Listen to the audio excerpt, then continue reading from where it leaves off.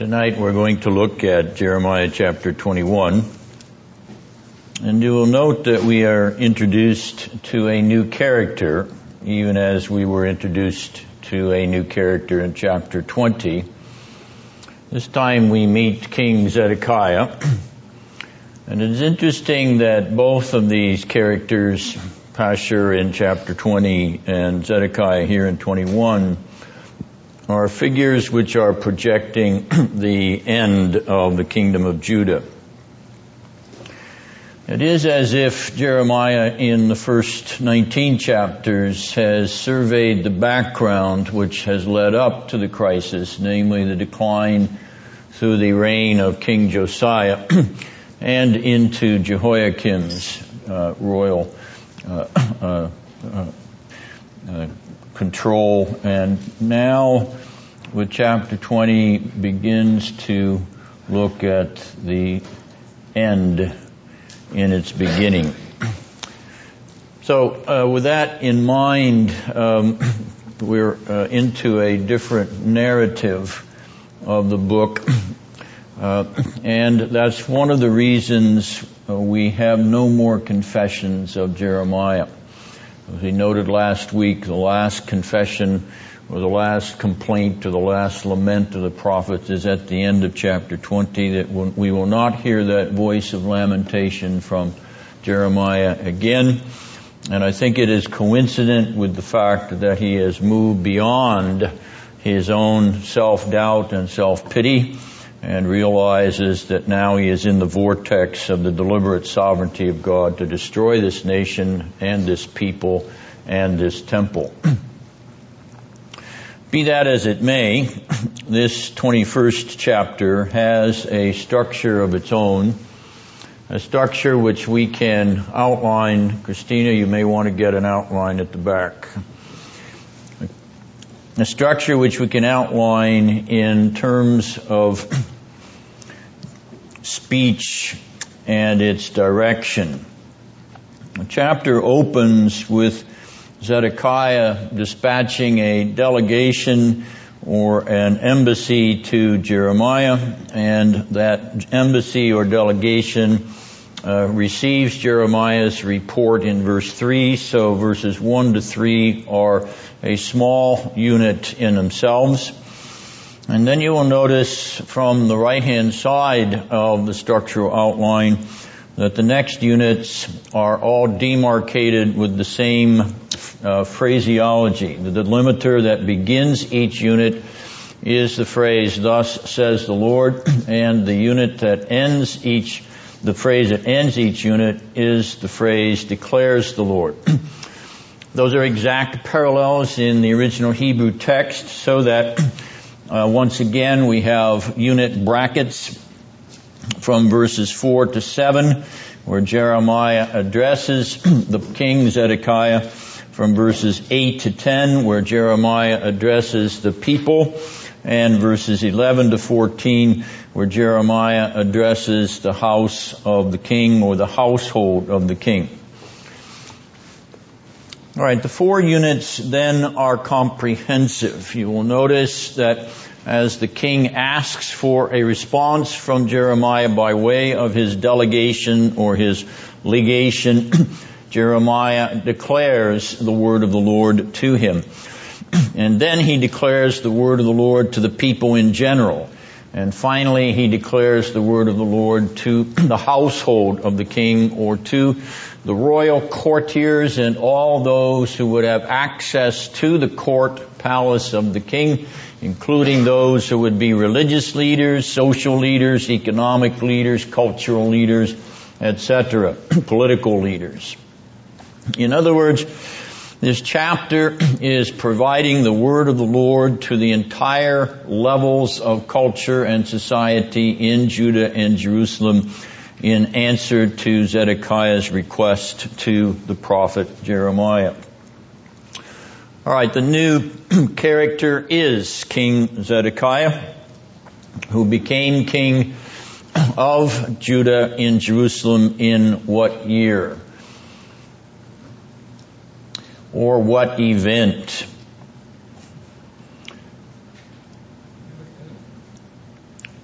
Terry, can you associate the event which led to him becoming king?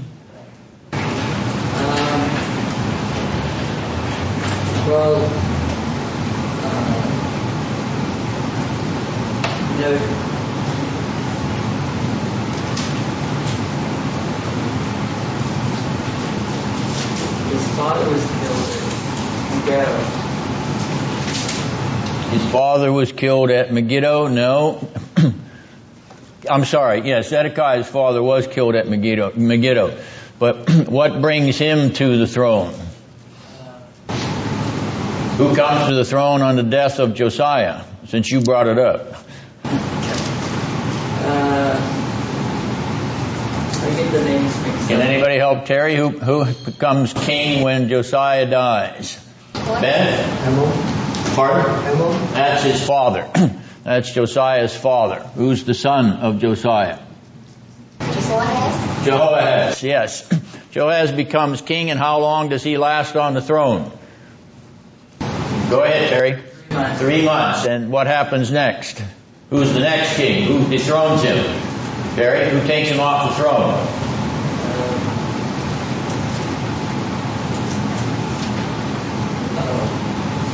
Christina? Jehoiakim replaces him, but who puts Jehoiakim on the throne and takes Jehoahaz off the throne?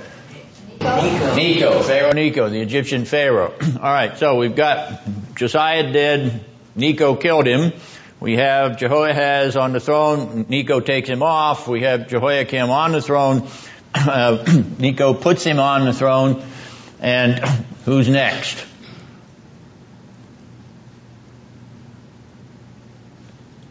Go ahead, Christina. Jehoiakim is next. And when does that happen? What is the date of the shift between Jehoiakim and Jehoiakim? It's 597. 597, which is, and why did that happen?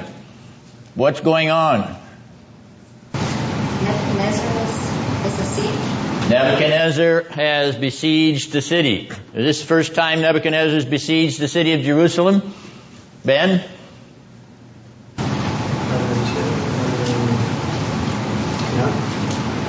Terry? No? Second time. When was the first time? 605. Go ahead, Ben. 605. 605. Who did he take away in 605?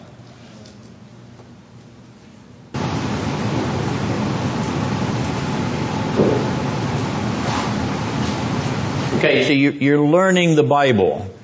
May I emphasize that you have something to attach to the book of the Bible.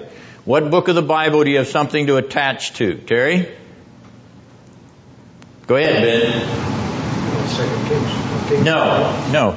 There's a book of the Bible that you can attach this event to. Daniel, because Daniel goes away in 605. So I know this about the book of Daniel.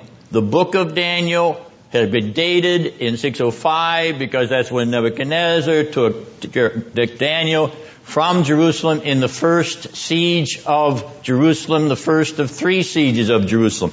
All right, now 597. Who did he take away? Scott, who did he take away? Jehoiakim. Bible book of the Bible. Who does he take away? Christina, who did he take away? Ezekiel. All right, I know I have the book of the Bible in Ezekiel. I know this about Ezekiel. I can date Ezekiel to 597 because Nebuchadnezzar takes him captive in 597. I can associate the book with a historical event. I can associate Daniel with an historical event. It's not just, Daniel. Well, I read the book of Daniel for my devotions, but you don't know where it fits. If you don't know where it fits, do you understand what's going on? Same way with Ezekiel. See, you're learning something about the content of the Bible because God inspired it at that time. That's how Daniel gets to Babylon. So he sees his visions. So that he talks to Nebuchadnezzar. So that he talks to Belshazzar. How did he get there? How did these events come to pass? How does Ezekiel get by the river Kibar in Babylon? How does it happen? And how does his visions then come out of that experience of his captivity? You see, the content of the book of the Bible is associated with the historical event that establishes that content. So, Josiah, to Jehoahaz, to Jehoiakim, to Jehoiakin, to whom? Zedekiah. All right, so Zedekiah comes to the throne after Jehoiakim. Was Jehoiakim killed? Is that the reason that Zedekiah becomes king? Jehoiakim died. That's the reason Jehoiakim becomes king. Josiah died. That's the reason Jehoahaz became king. Jehoiakim surrendered. Who else surrendered with him? His mother. Why did they surrender? Pardon? I didn't hear you, Ben. It was the smartest thing. It was a smart thing to do. It was a smart thing to do, but we've also suggested in previous weeks of this study that there may have been another reason. A more eudaimonistic reason. A more altruistic reason. A more benevolent reason on their part. Trying to save the people. Pardon? Trying to save the people. Yes, a suggestion that Jehoiakim and his mother may have gone out to surrender to Nebuchadnezzar in order to spare the city. In order to spare the city a total destruction. Possibly they did it. And Nebuchadnezzar does spare the city a total destruction. All right, so when does Zedekiah become king? What year? What is that date of the second invasion? We already said it. When he carries away Ezekiel, what's that date? 597. When does his reign end? Go ahead, Christina. 586. 586. When what happens? Fall of Jerusalem. When Jerusalem is destroyed and the city collapses. All right. 597 BC, he becomes king. 586 BC, his reign ends. He succeeds Jehoiakim.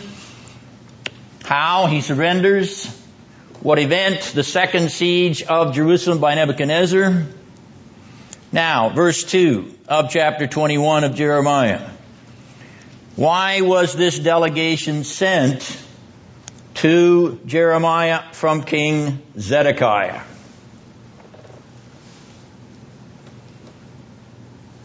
What is going on according to verse 2?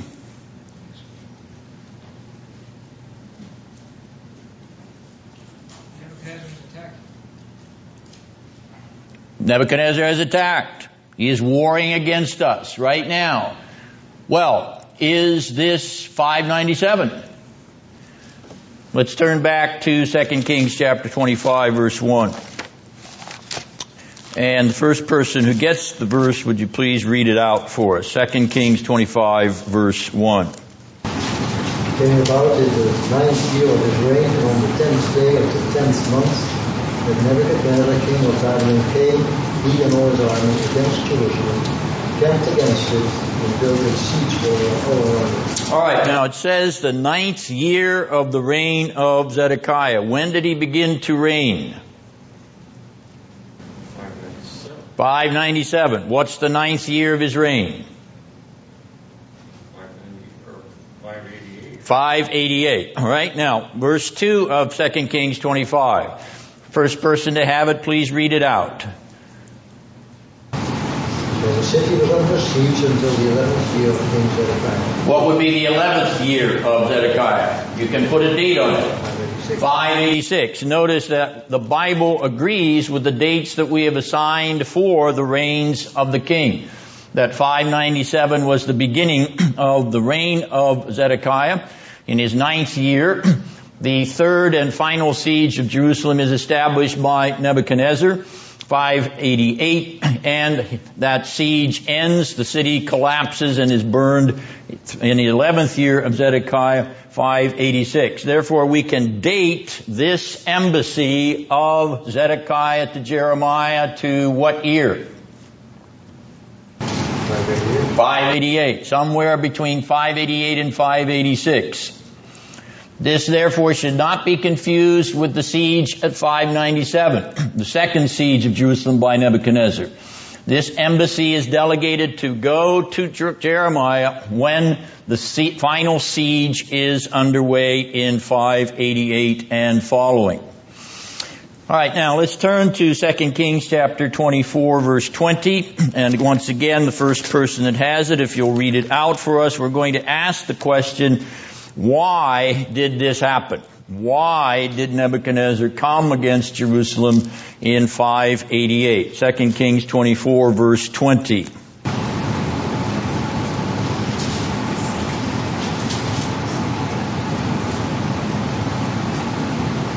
It was because of the Lord's anger that all this happened to Jerusalem and Judah, and in the end, He thrust them from His presence.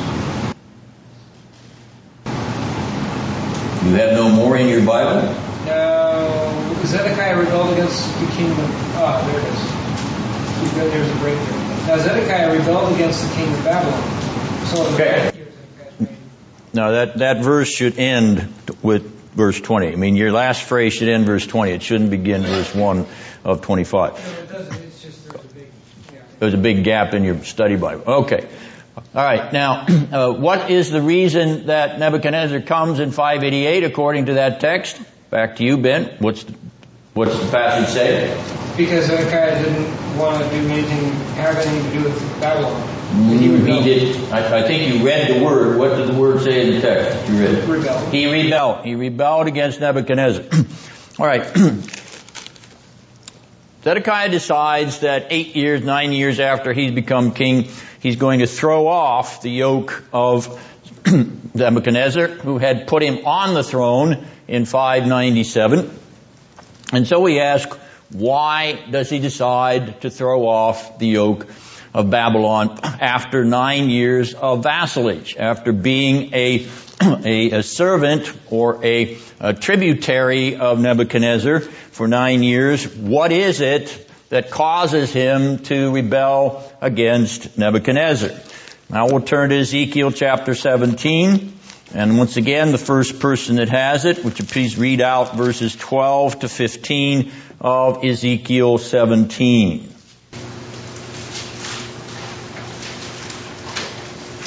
So say to this rebellious house, do you not know what these things mean? Say to them, the king of Babylon went to Jerusalem and carried off her king and her nobles, bringing them back with him to Babylon. Then he took a member of the royal family and made a treaty with him, putting him under oath. He also carried away the leading men of the land, that the kingdom would be brought low, unable to rise again, surviving only by keeping his treaty. But the king rebelled against him by sending his envoys to Egypt to get horses and a large army. Will he succeed? Will he who does such things escape? Will he break the treaty and yet escape? Thank you, Ben. Now back to explaining the meaning of what you've just read. The king of Babylon came to Jerusalem. Who's the king of Babylon? Ben? Nebuchadnezzar is the king of Babylon. He took its king and princes and brought them to him in Babylon, took one of the royal family and made a covenant with him.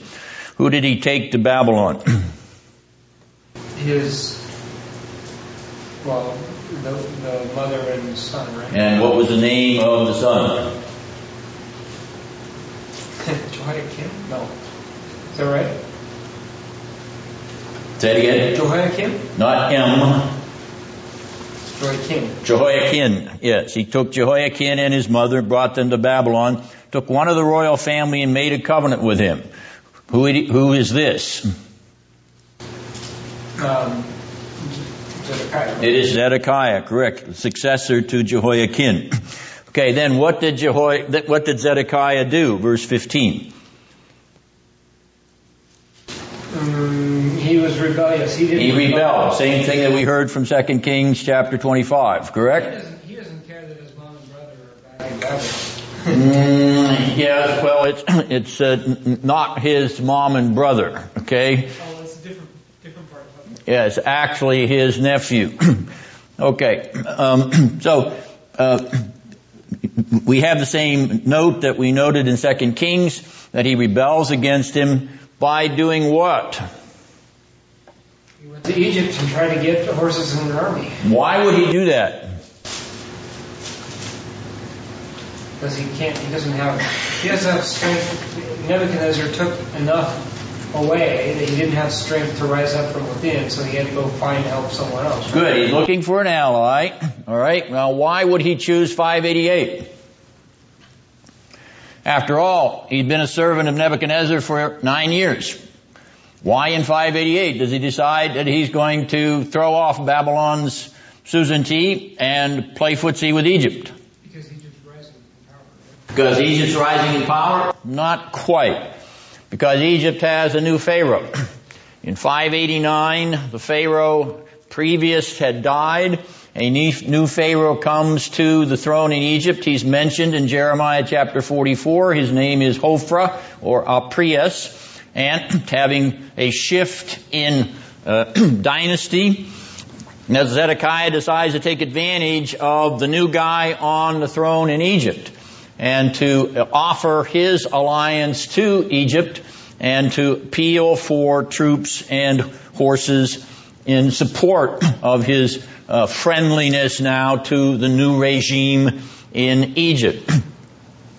All right, now this event is also referred to in Jeremiah chapter 37. So back to Jeremiah 37, verses 5 and 7. We now know why Nebuchadnezzar comes. Nebuchadnezzar comes in 588 because he's heard about the treachery of Zedekiah, the betrayal of his covenant, and the fact that he is now making an alliance or attempting to make an alliance with Egypt, which could be a great threat to Babylon and Nebuchadnezzar in the Levant. Whoever has Jeremiah 37 verse 5, please go ahead and read. Pharaoh's army had marched out of Egypt, and when the Babylonians who were besieging Jerusalem heard the report about them, they withdrew from Jerusalem. All right, so what happens when Nebuchadnezzar besieges Jerusalem? According to that text, according to that text, they withdrew from Jerusalem. The Babylonians did because they heard about the Egyptians coming. According to the text, Egypt sends an army up to Jerusalem. But the Chaldeans or the Babylonians lift the siege of Jerusalem, 588 and later, and they turn to face the Egyptians. Now verse 7. Go ahead, Scott, read verse 7. This is what the Lord, the God of Israel, says. Tell the king of Judah, who sent you to inquire of me, Pharaoh's army, which has marched out to support you, will go back to its own land, to Egypt. So, the army of Pharaoh Hophra comes out of Egypt in response to Zedekiah's request and tries to support the projected coalition that Zedekiah has negotiated with Egypt in order to support him in his rebellion against Nebuchadnezzar. And when that army comes up out of Egypt, Nebuchadnezzar lifts the siege of Jerusalem, turns to face the Egyptians, and as verse 7 says, they will return to their own land when they meet Nebuchadnezzar coming down on them.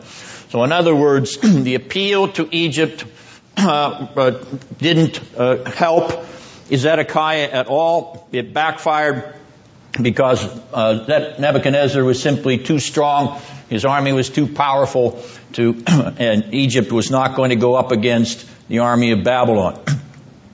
All right, so we put the whole picture together.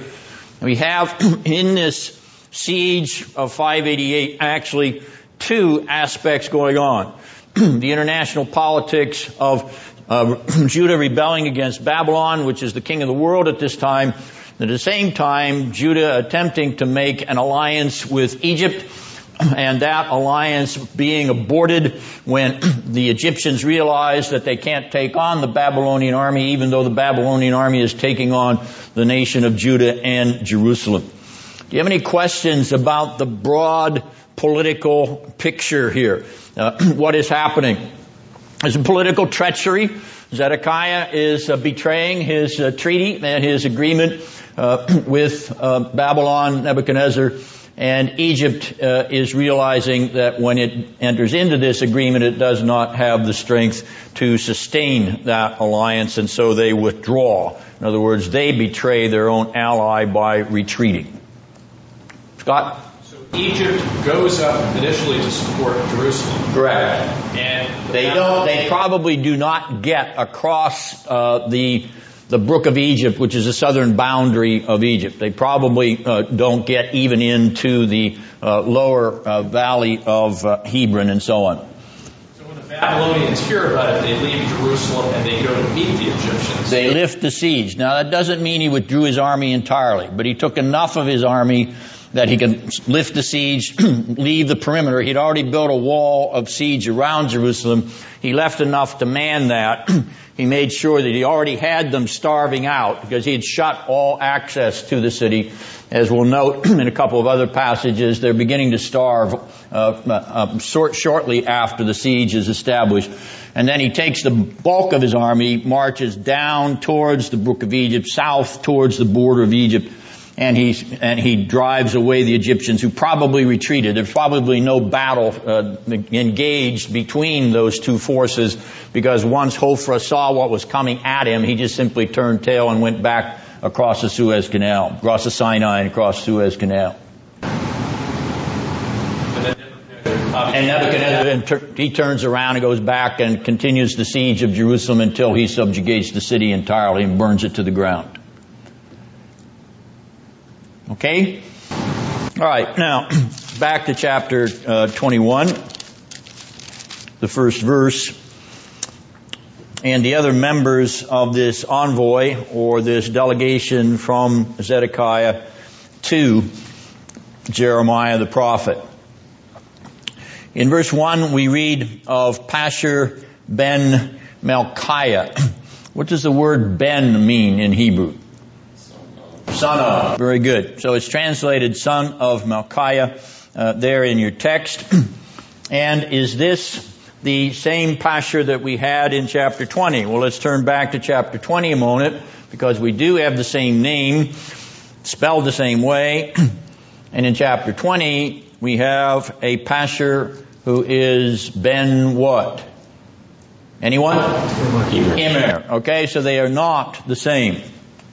Well, what about this Pashur ben Malchiah? If you turn over to chapter 38 of Jeremiah, verse 1 and 4, we find this man named again.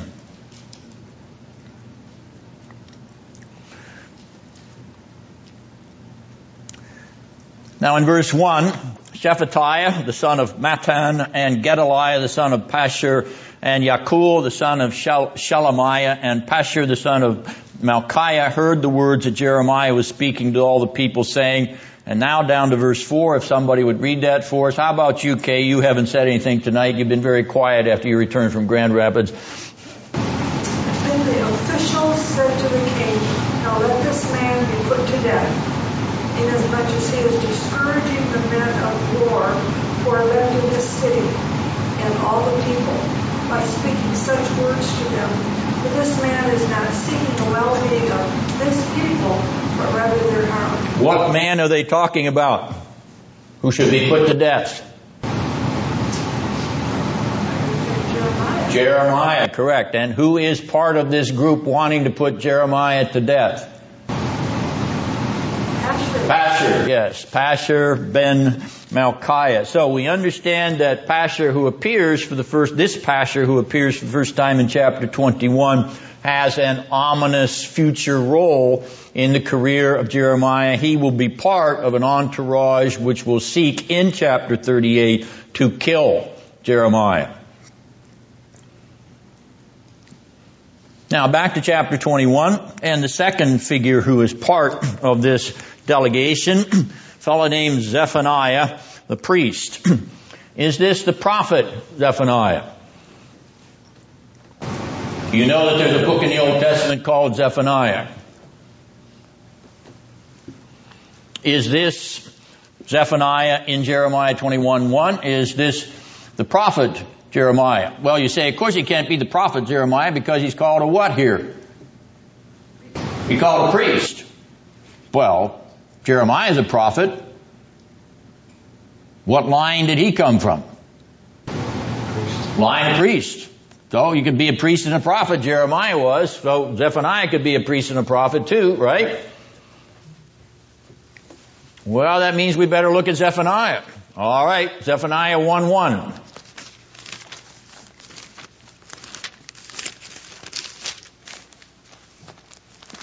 Jonah, Micah, Nahum, Habakkuk, Zephaniah.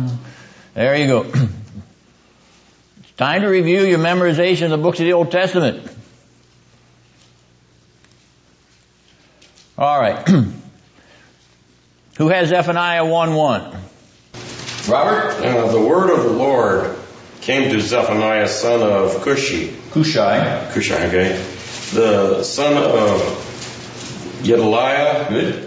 The son of Amariah, the son of Hezekiah, during the reign of Josiah, the son of Ammon, king of Judah. All right, now notice what days this man appears. Back to you, Robert. What days? It would be the days of Zephaniah. No, the days of what? Right there at the end of the first verse. Okay. Ammon, king of Judah, yeah. Ammon's son. Okay. Wait a minute here. You see it there, Robert, in the days of Josiah, son of Ammon. So, the word of the Lord comes to Zephaniah in the days of Josiah. Is that the days of Zedekiah? No, not the days of Zedekiah. So, the introduction here to the book of Zephaniah dates him to be a contemporary of Jeremiah, doesn't it? Because Jeremiah prophesies in the days of Josiah, doesn't he? And the class said, yes, he does. And everybody nodded their heads, said, yes, he does. In fact, he begins in the days of Josiah. He's called in the days of Josiah. His call is in the 13th year of the reign of Josiah. All right. But notice that there's no extension beyond the days of Josiah for this Zephaniah, this prophet Zephaniah, which means that he is probably dead before Josiah is dead, or he has ceased his activity before Josiah dies in 609. Therefore, this Zephaniah, the prophet, the canonical prophet, is not the Zephaniah, son of Maaseiah in Jeremiah 21, verse 1. Is the fact that he's son of Cushi also an indication, or do we say, oh well, Cushi could be the same name as Messiah sometimes? There's no further reflection on that. The other interesting thing here is he's descended from King Hezekiah. And that would put him outside the possibility of being this Zephaniah and Jeremiah as well. All right, now, what do we learn about this Zephaniah? First of all, let's turn to Jeremiah 52, verse 24, and let's take a look at his role. Jeremiah 52, verse 24, the first person that has it, please read it out. The captain of the guard took Seraiah, the chief priest, and Zephaniah, the second priest, with the three officers of the temple. So what role does Zephaniah have? This Zephaniah. According to that text, Ben, he is the what? He's the second priest. He's the second to the high priest. The high priest is named there as Seraiah. All right? So we know that this Zephaniah, son of Maaseiah, is the second priest in Jerusalem. In chapter 29, verses 25 and 26, I'm not going to have you read it out. It's a description of him being involved in a plot or an intrigue which features Jeremiah, but his role in this intrigue or this plot is not clear from the text. It could be nefarious. It could be somewhat neutral. However, in Jeremiah 52 verse 24, what did we note? Did I skip over it too fast there? Well, let's go back to 2 Kings. 2 Kings chapter 25 verse 18.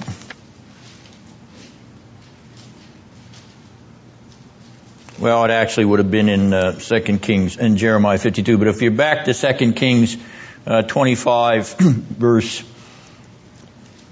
21. Anybody have it? 2 Kings 25:21.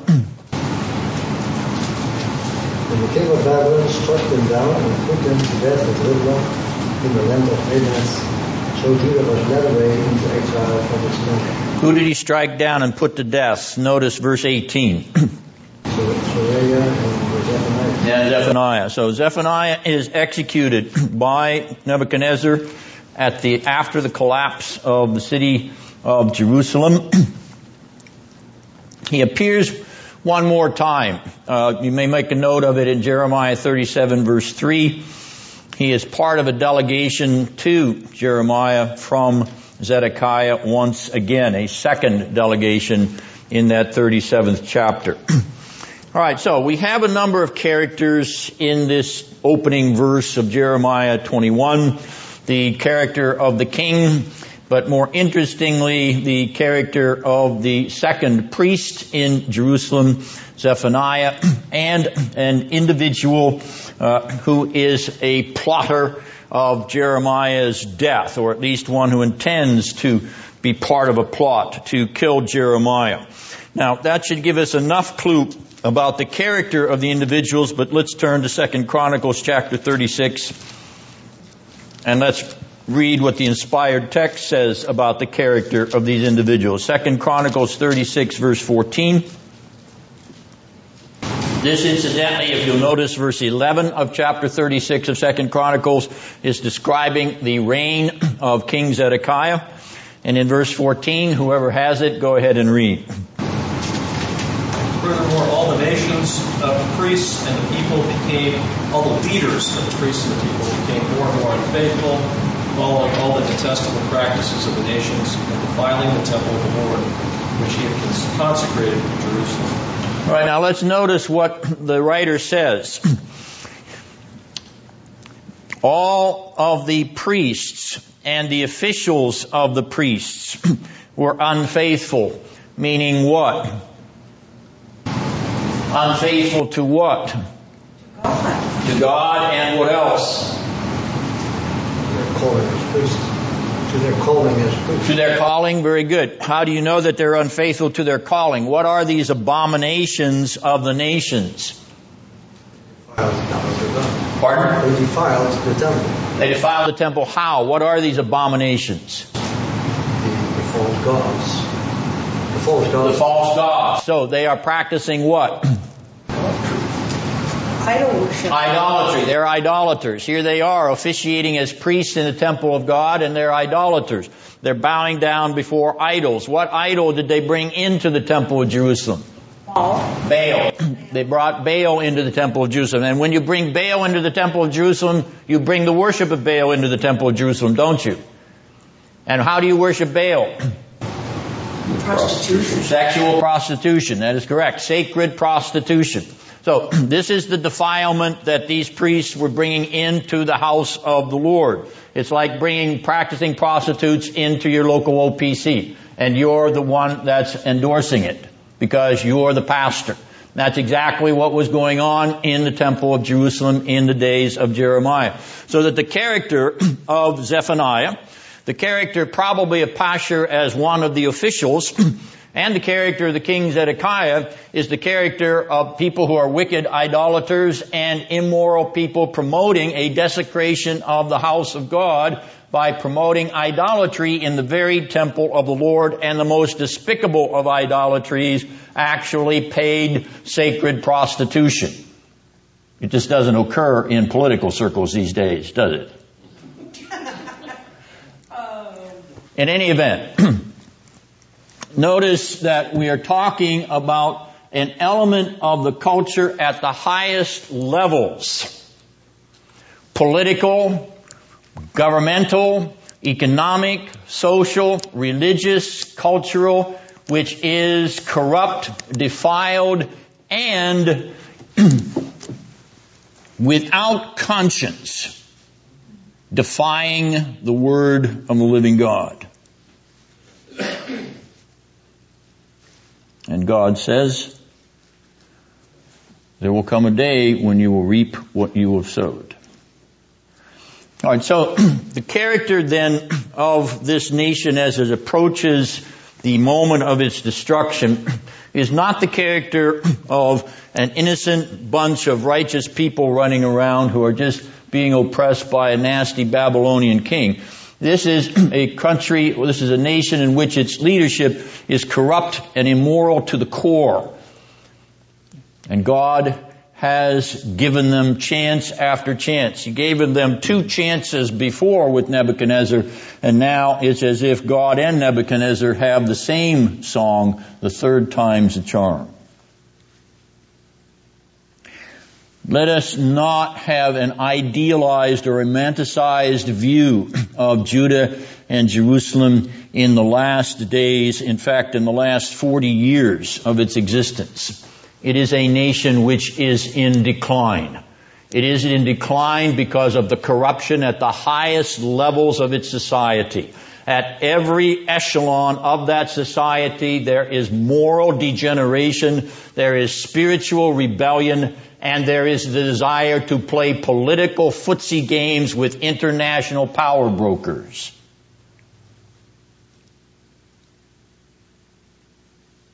Remember that when you read your Bible. You can take your break.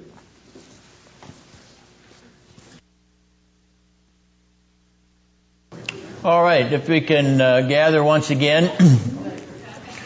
We're now prepared to look at verse 2 in a little more detail.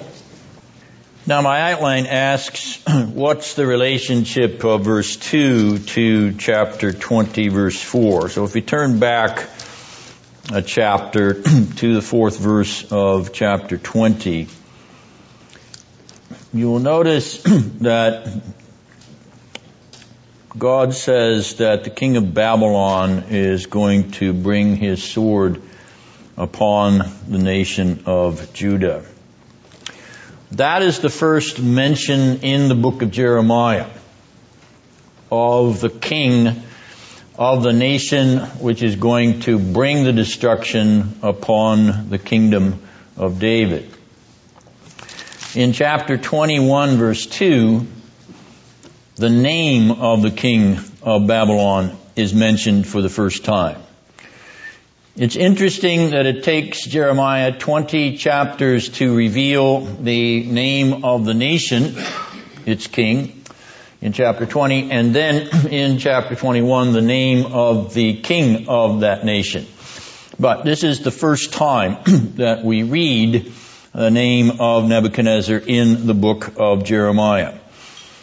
Now the embassy pleads with Jeremiah to ask from the Lord on behalf of the king and the nation whether he will deal with us according to his wonderful acts. What are these wonderful acts? First of all, what are they thinking of? What would you call a wonderful act? Perhaps your Bible has a marginal note.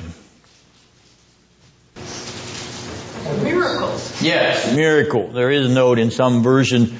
They're referring to God remembering his miraculous acts. Now, they're remembering a miraculous act. What miraculous act might they be remembering? All right, let's turn back to 2 Kings 19. This is also referred to in Isaiah 36, which places Isaiah as a contemporary of this event in 2 Kings 19, and should help you remember how to put Isaiah in his place in history. So I know the book of Isaiah. I know the book of Isaiah goes hand in hand with XYZ. And here we're going to take a look at some of the XYZ, verses 35 and 36 of 2 Kings 19. And whoever has it first, please read it out. That night the angel of the Lord went out and put to death 185,000 men in the Assyrian camp. When the people got up the next morning, there were all dead bodies. So Sennacherib king of Assyria broke camp and withdrew and returned to Negev and stayed there. To Nineveh. Okay. Now, verse 20, chapter 20, verse 1 tells you whose days this is. Whose days is it? Go ahead as you look down there, Ben. Who are these? Who is? 20 in days of Hezekiah. Days of King Hezekiah. All right. So Sennacherib, who is the king of Assyria, has come up against Jerusalem in the days of King Hezekiah. And who is a prophet contemporary with Hezekiah? Christina? Isaiah. The prophet Isaiah and Hezekiah go together, and Sennacherib's invasion of Jerusalem in the year, we can date this from the Assyrian Chronicles, 701 BC. And God miraculously spares the city by slaying in one night 185,000 Assyrian soldiers. So back to chapter 21, verse 2. The delegation from Zedekiah is saying, how about an instant replay? All right, not only Assyrians, but Babylonians. How about a miracle to get rid of the Babylonian army? We remember the mighty acts of old, or the miraculous deliverance of old. You see, these are rice Christians. They just want the good miraculous things. They don't want anything that goes along with it. They want to be relieved of their distress. They're not interested in the God of the relief itself. Now, there's one passage in Jeremiah 10:21 which we need to look at for a moment because it sets a context for part of the discussion of this chapter, this 21st chapter. Going back to verse 21 of chapter 10, and the first person that has it, would they please read it out?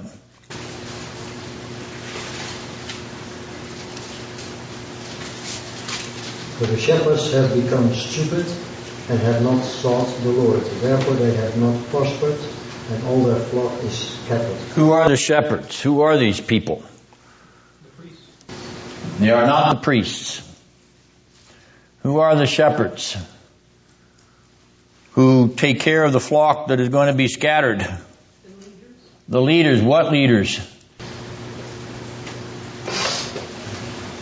Well, I would think kings. The kings, exactly. The king, this is a title for the royal house. Notice we're talking to the royal house in verse 11 and 12 of chapter 21.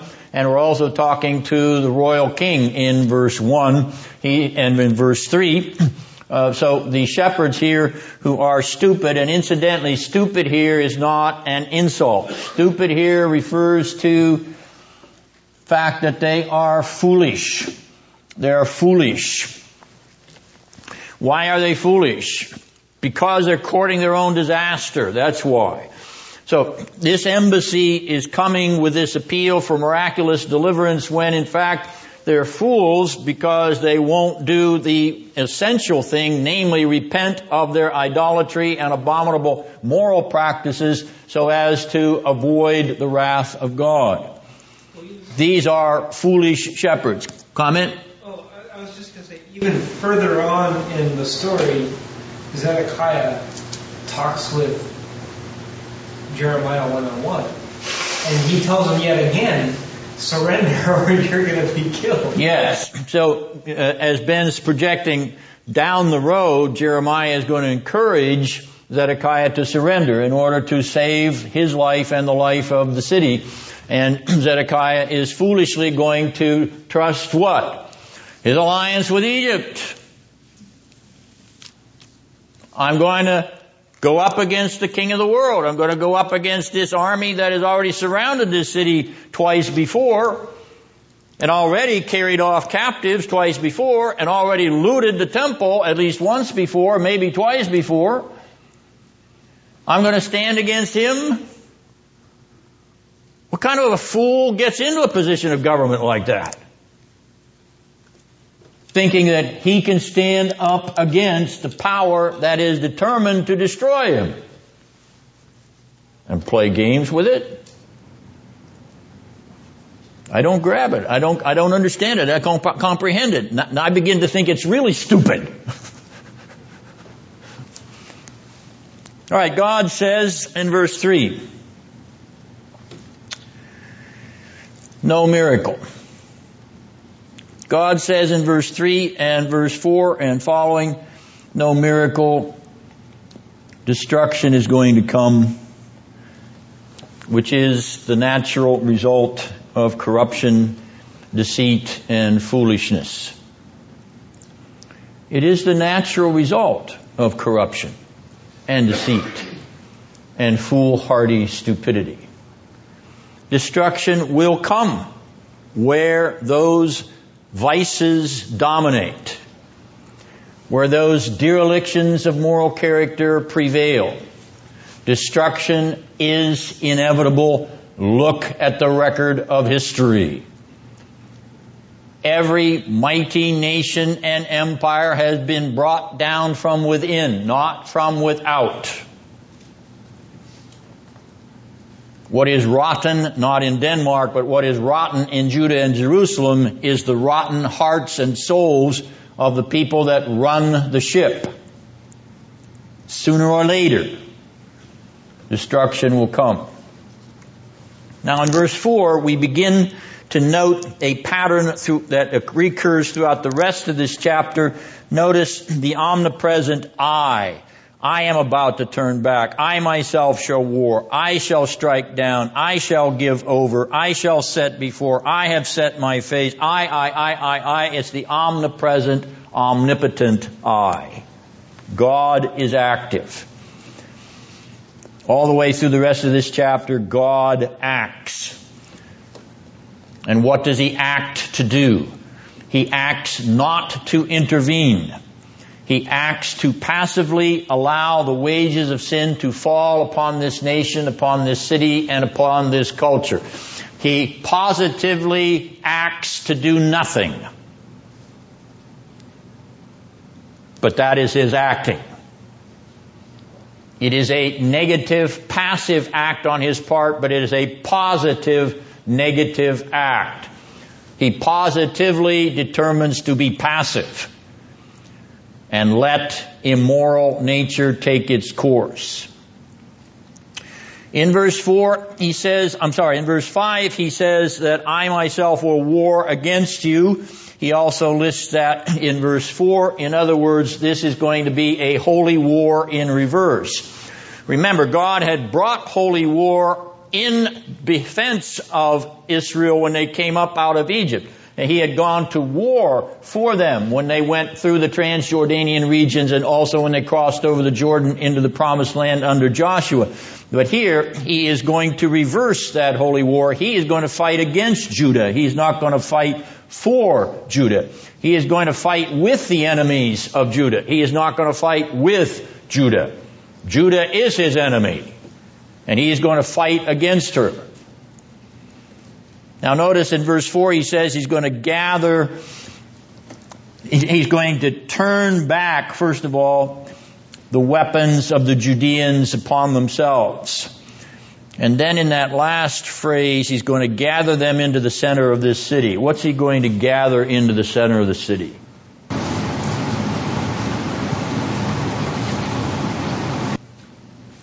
Nebuchadnezzar's army, isn't it? Very good. Very good, Robert. Yes, it's not the weapons that He's going to gather into the center of the city. How do we know it's Nebuchadnezzar's army? Let's take a look at Jeremiah 39, particularly the third verse of Jeremiah 39. I'll not ask you to read it out because of the awkwardness of the Babylonian names, but nonetheless, just scan that third verse as you find it. And you will notice that the context in verse 1 is that Jerusalem was captured in the 11th year, verse 2 of Zedekiah. The city wall was breached. Keep in mind that for 2 years, from the 9th year, from 588 to 586, they had a siege wall around Jerusalem. The Babylonians built a siege wall around it. And then in verse 2, they breached the wall of Jerusalem in the 11th year, that is in 586, they penetrated through the wall to get inside the city. They had starved them into submission. They'd starved them into weakness. They'd starved them into death and pestilence and plague. And now they breached the wall. And then inside the wall, the officials of the king of Babylon and all the rest of the officials sat down at the middle gate. That sit down at the middle gate of Jerusalem. So in other words, what Jeremiah predicts, what God predicts in chapter 21, namely that they would gather within the center of the city, is fulfilled in verse 3 of Jeremiah 39.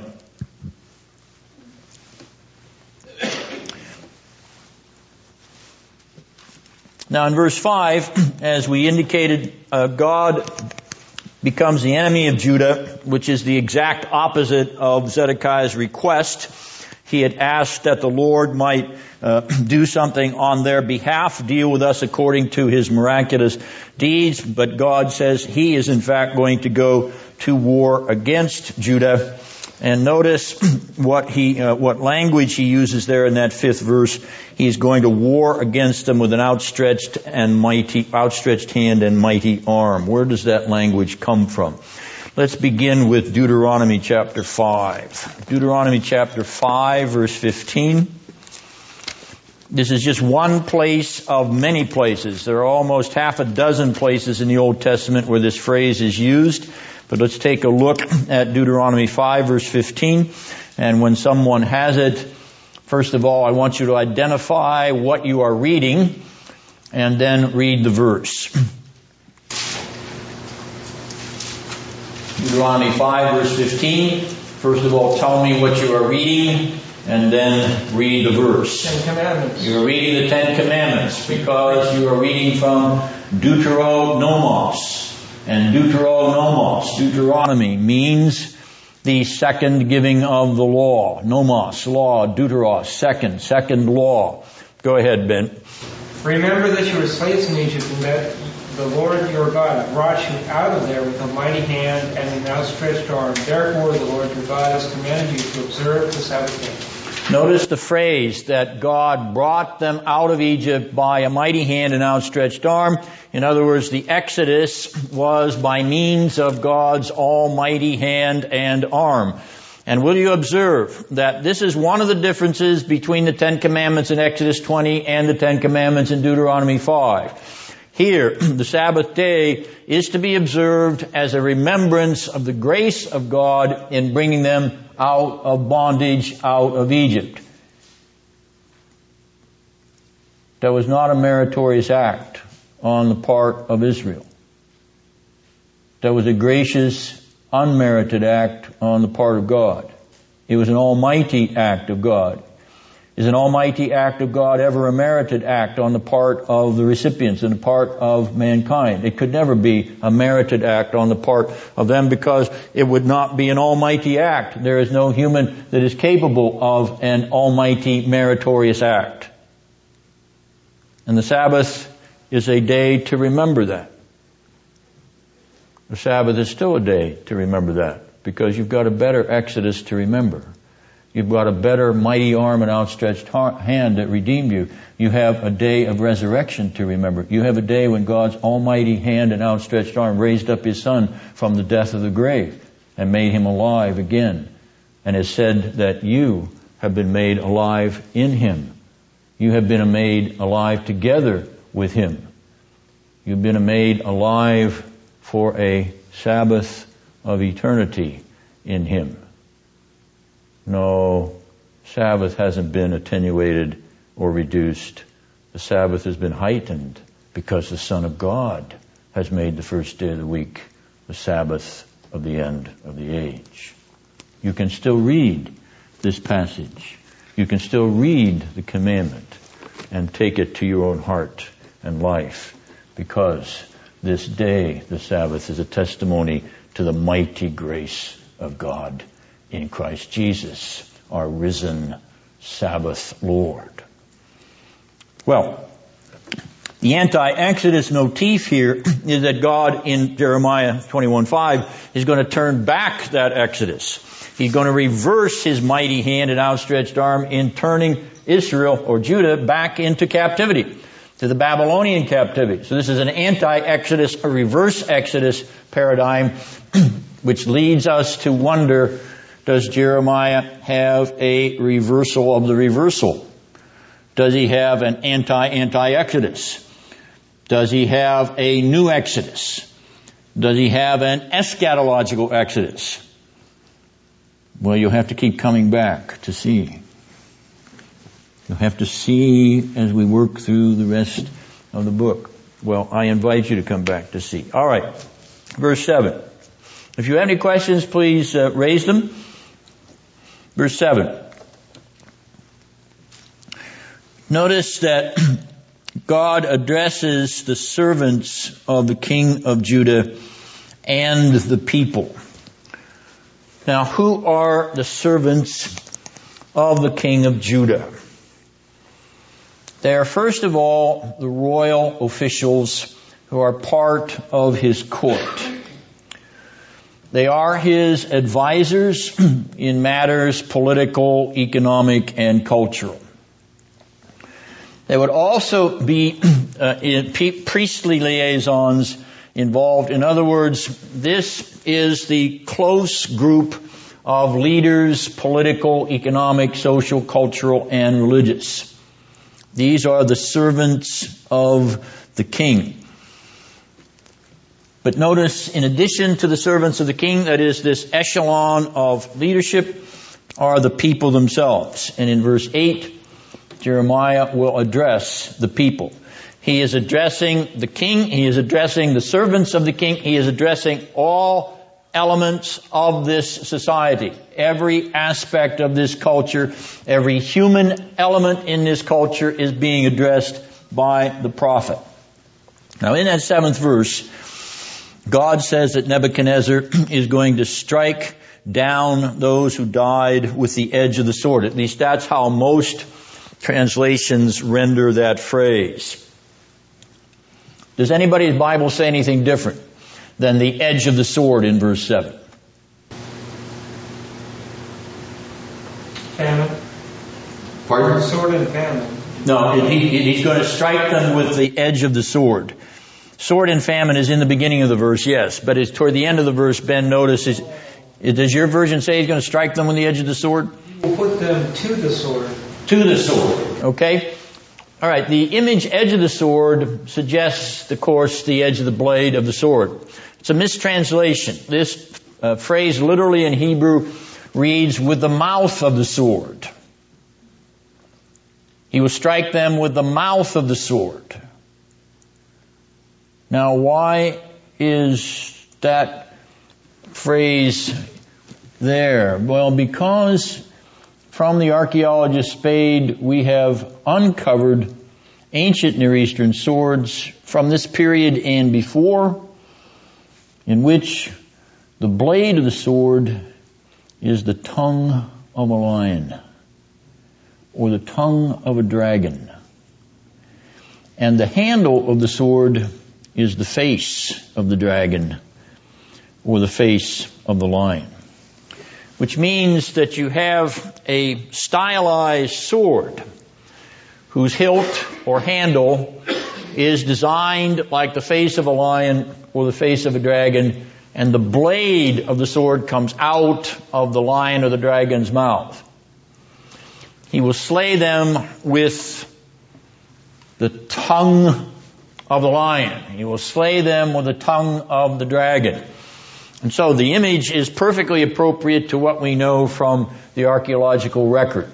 Many swords shaped in this fashion, namely that the business end of the weapon is like the tongue of the beast who is designed into the handle.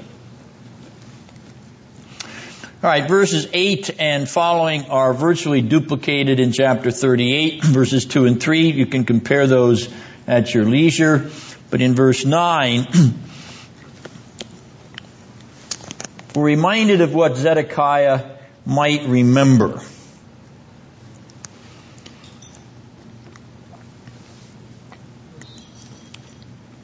He who goes out to the Chaldeans. What might Zedekiah remember about who went out to the Chaldeans? Jehoiakim and his mother. In what year?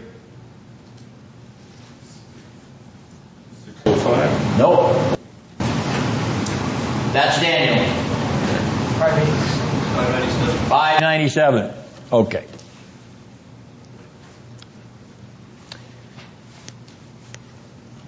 Now, remembering that others went out to the Babylonians and survived, perhaps Zedekiah would be wise enough to do the same, so that he might, in fact, spare the city as well. And whoever does, he will have his life as booty. What does this phrase, have his life as booty, mean?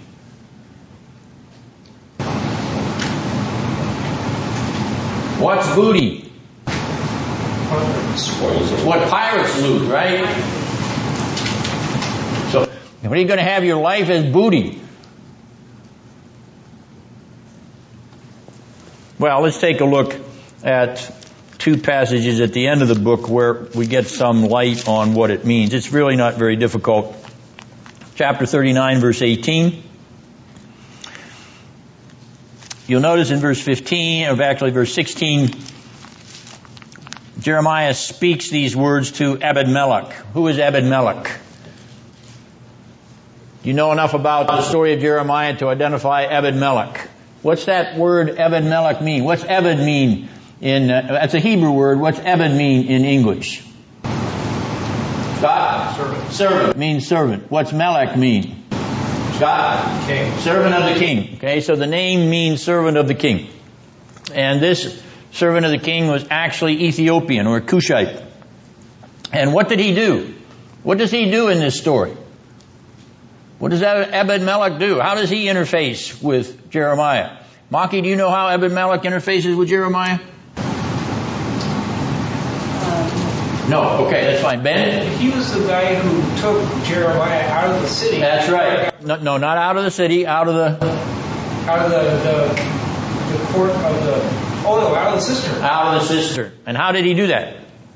With rags? Yes, he wrapped rags around his arms. He pulled him up out of the muck and mire of that cistern into which Jeremiah had sunk when he'd been thrown down there. Was he the one who went and asked the king if he could go do this? Yes, he did. He asked Zedekiah if he could rescue Jeremiah. So Ebed-Melech here is a positive figure. He's a good guy in the story of Jeremiah because he rescues him. And notice that in verse 18 that I will certainly rescue you, says the Lord, and you will have your life, your own life as booty because you trusted in me. All right, so what does have your life as booty mean? It means that you'll survive. It means that you will live beyond the destruction of the city. And notice that Ebed-Melech is commended because he believed in God. Here is this Ethiopian, here's this Cushite, who not only rescues Jeremiah, he also is rescued. He rescued himself from unbelief. And he becomes a believer in the Lord God and in the word of the Lord through Jeremiah.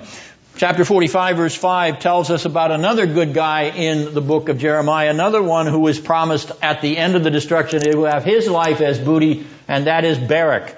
Barak, how does Barak figure into the story of Jeremiah? Ebed-Melech rescues him. What does Barak do? Didn't he write? Yes, he's a scribe. He copies down Jeremiah's scroll. And what does Jehoiakim do with Jeremiah's scroll? He cuts it up. He cuts it up and then does what with it? Burns it. He burns it. He cuts it up and he slices it. This column from column. He slices it and feeds it into the fire. All right, so that's another reason why we don't like Jehoiakim. Another reason why we do like Barak. And so Barak had to rewrite the scroll at Jeremiah's dictation. All right. So Barak receives the same promise that he will receive his life as booty. That is, he will have his life preserved. In verse 10, God sets before the face of the city harm and good. It is God's two ways, hearkening back to Deuteronomy chapter 30. And the two ways here in Jeremiah's day are the way of life, which is the way of surrender, and the way of death, which is the way of fighting against Nebuchadnezzar. Which brings us to the address in verse 11 to the household of the king of Judah, to the whole court of the house of the king of Judah. To all of the servants that we noted in verse 7, the royal officials and the courtiers, what we may call the cabinet of the king. They are addressed in verses 12 to 14. And we begin with the paradigm of 2 Samuel chapter 8, verse 15. Let's go back to that passage and read it because it is an important text for what Jeremiah is describing here. 2 Samuel 8, verse 15, and the first person who has it, will it please read it out.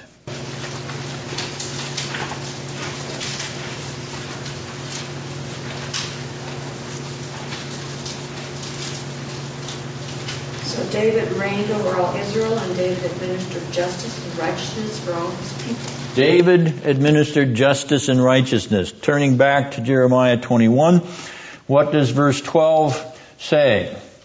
O house of David, administer justice every morning.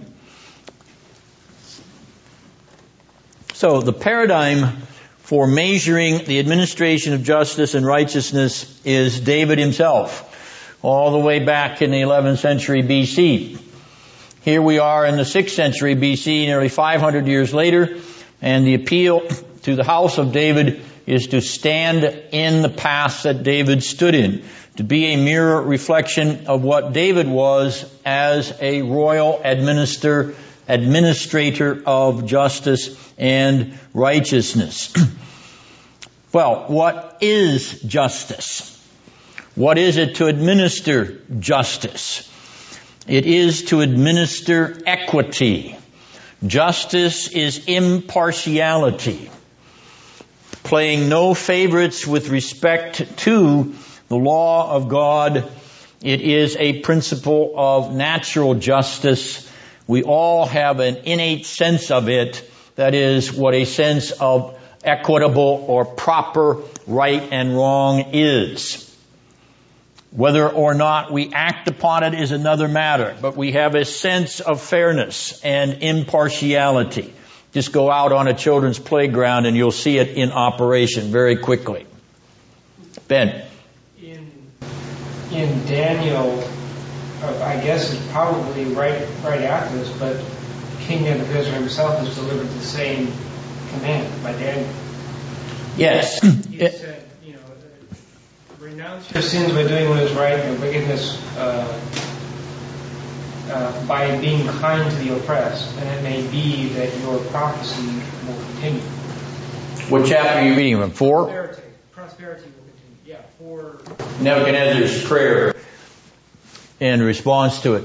Yes, thank you for observing that, because you see, this principle is not peculiar only to religious kings or only to Christian kings like David. It is peculiar to all kings. It is the requirement of all political leaders that they administer equity, justice in terms of impartiality, not playing favorites with respect to whatever principle of law they maintain, but above all, the principle of natural law, which is inherent in mankind in general. All right, then righteousness on top of justice. If justice is equity and impartiality, what is righteousness? It is rightly protecting the oppressed. It is rightly protecting the oppressed. And that means that the oppressor must be punished. He must be restrained. He must be held back from his act of oppression. If it requires punishment to so do, then that will maintain righteousness. You cannot maintain righteousness if you allow oppressors to oppress. If you allow them to get away with oppression.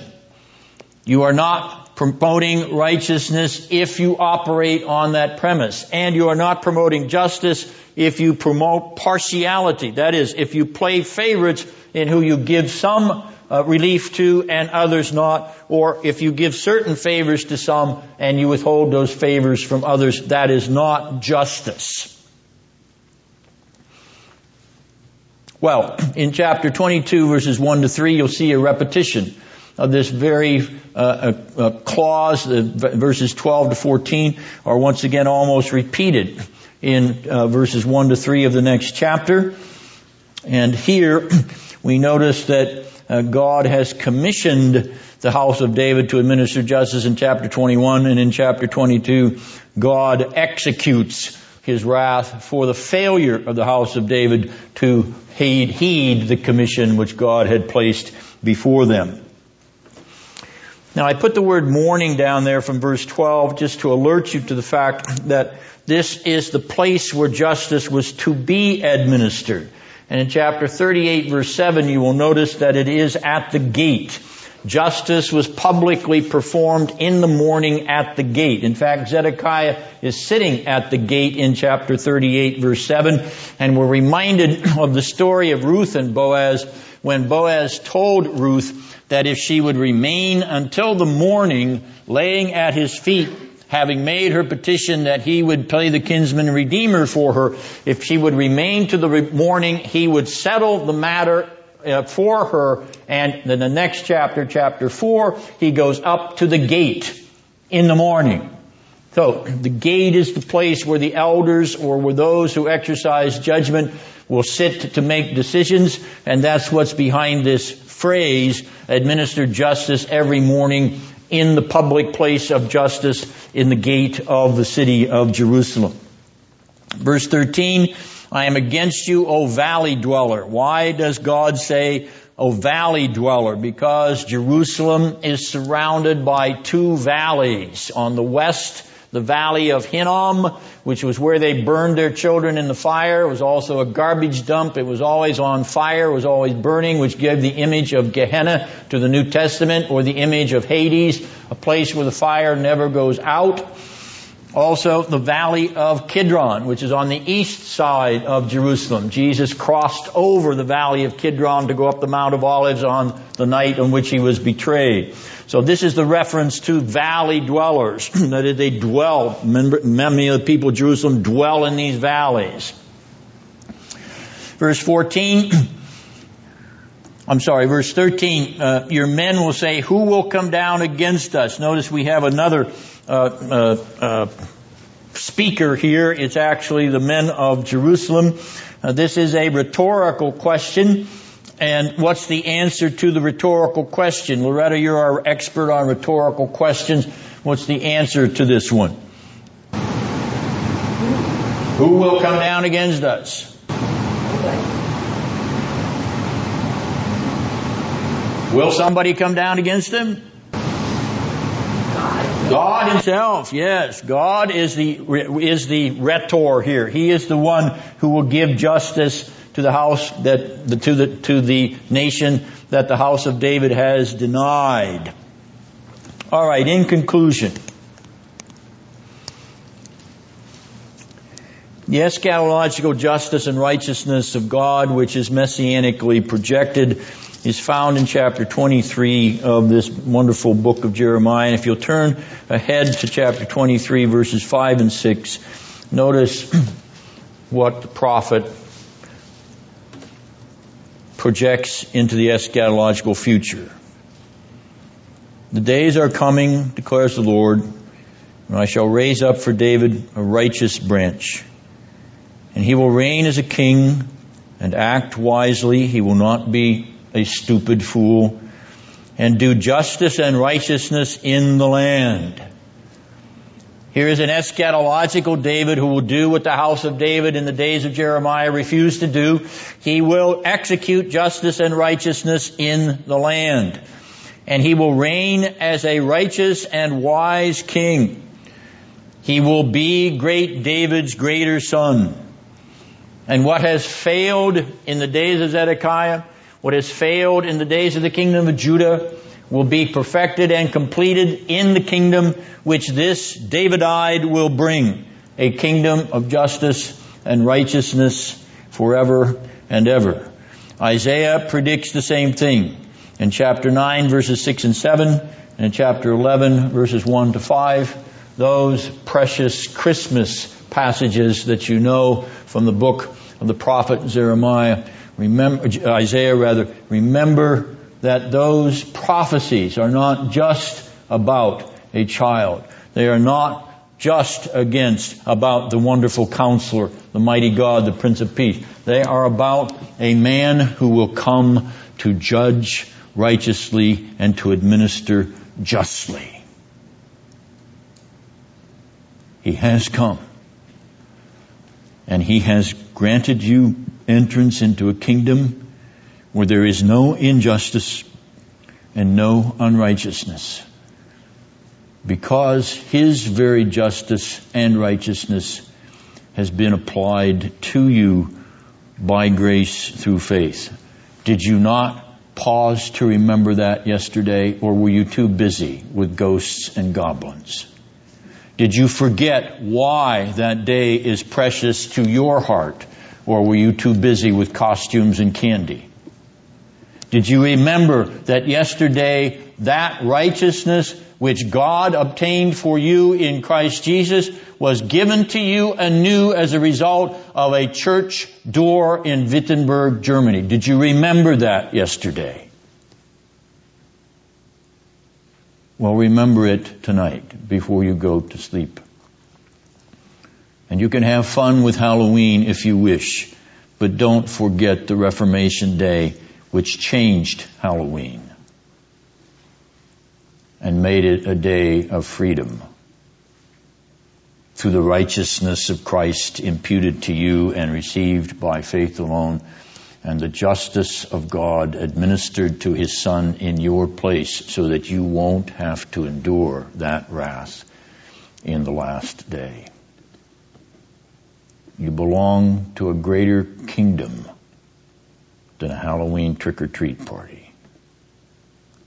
Keep it in mind as you think of the righteousness of your Savior, Jesus Christ, and of the kingdom of the eschatological Son of David, which has been opened wide to you, as wide as the gate of heaven itself.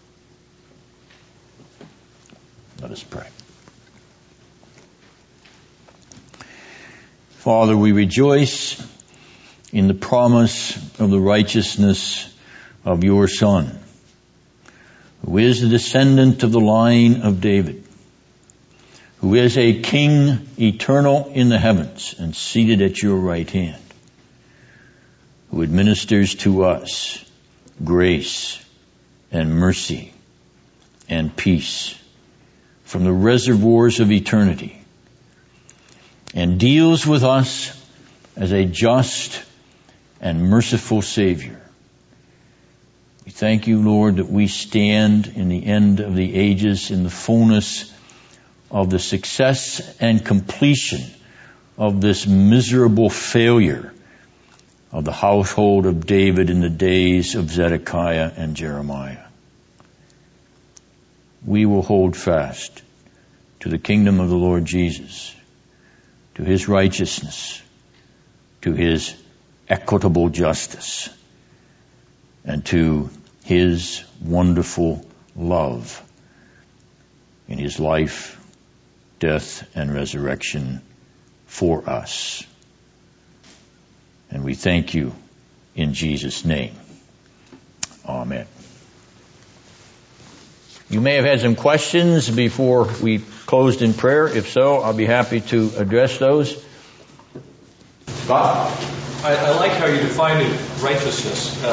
Seems to fit with context. Is there anything specifically that you found within the text, within Jeremiah, that led you to that way of describing it? Yeah, there's a great deal of this use of this phrase, justice and righteousness, throughout the book. And so what you do is you start to pull the threads of that together and put together this larger picture of what he's describing.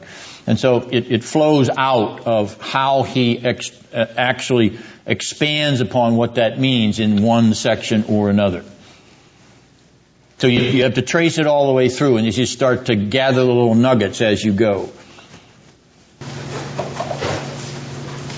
Also, that reversal Exodus motif there,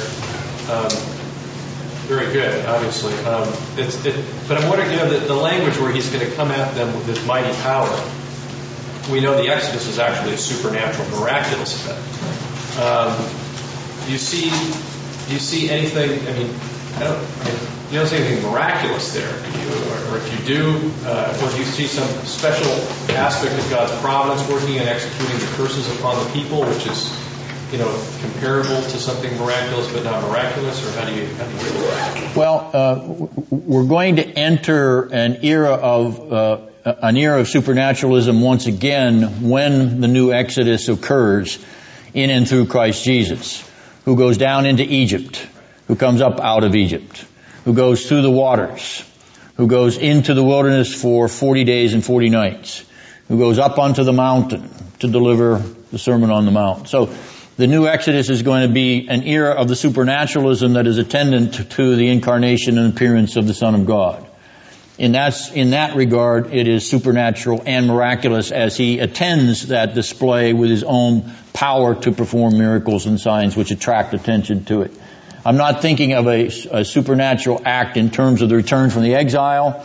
I'm not thinking of it in terms of another miraculous redemption from Egypt or Babylon or Persia or anything of that sort, if that's behind your question. No, I'm sorry, my question is precisely verse 21, chapter 21, verse 5. I myself will fight against them with an outstretched hand and a mighty arm, in anger and fury, talking about how he's going to execute wrath upon Israel.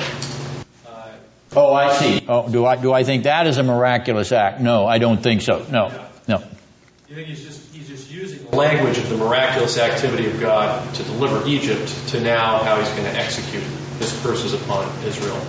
Yeah, it's going to be omnipotent in the sense that it's omnipotent permission of power for the Babylonians to wage this battle. But no, it's not going to be any miraculous power given to the Babylonians to breach the walls of Jerusalem.